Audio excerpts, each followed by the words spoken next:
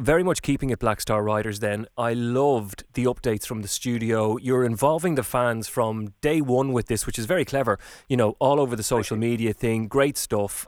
Great tweets, great videos, great updates.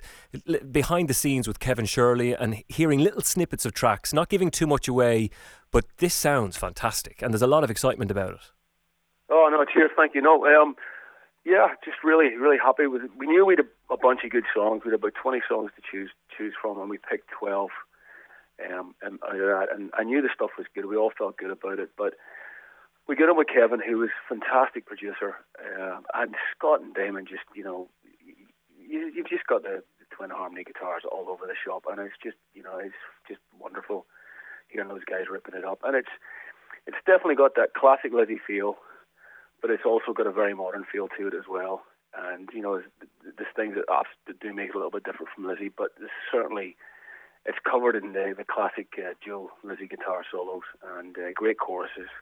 And I'm very excited about it. I believe in it very strongly. When you were writing the tracks, though, what's the inspiration now for you for lyrics? As it's always been, I'm lucky that I've had quite a eventful life and a lot of ups, a lot of downs, and I've done a lot of living in my sort of 46 years on the planet. So I just dig deep every time and write about people that I know, or stories that people have told to me, or situations that I've been in. Like I said, I'm always a fan of like Phil was a great storyteller, Springsteen's a great storyteller, Joe Strummer. Those guys always tell great stories in the lyrics, and that's the kind of lyrics that I like as a fan. So that's what I like to write myself. I like to give people something, a little bit of a story and in there.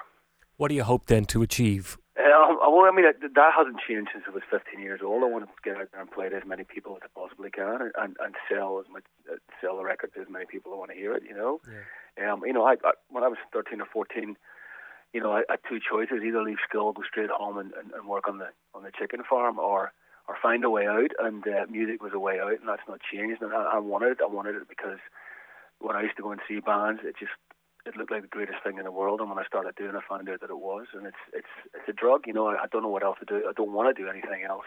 I think this is the only thing that I'm fairly good at. So I still want to be successful. I like the lifestyle. I've been lucky enough that for the last 20 odd years, I've made a fairly decent living out. I've been able to provide for my family and what have you. So I just want to keep maintaining what I have and push it forward and try and get as much people to hear the music as we possibly can, and keep touring as much as we can on Black Star Riders and making records. The album's going to come out in May, we're told. Is that right? It is the end of May. Give us a title. Haven't got one yet. We have to decide on it this week, and there's a few, and I'd be killed if I let any of them slip. Uh-huh. And is this done the same way? Loads of words cut up and thrown on the floor? No, I think we'll probably take one of the song titles that we have and use that as an album title. You will bring Black Star Riders to Dublin, won't you? No, we're already looking at there's dates booked right through to the end of the year, and I know there's even talk of maybe finishing Dublin again in December. We'll see what happens. It's not confirmed, but there will be a Dublin show. Absolutely, 100%, of course.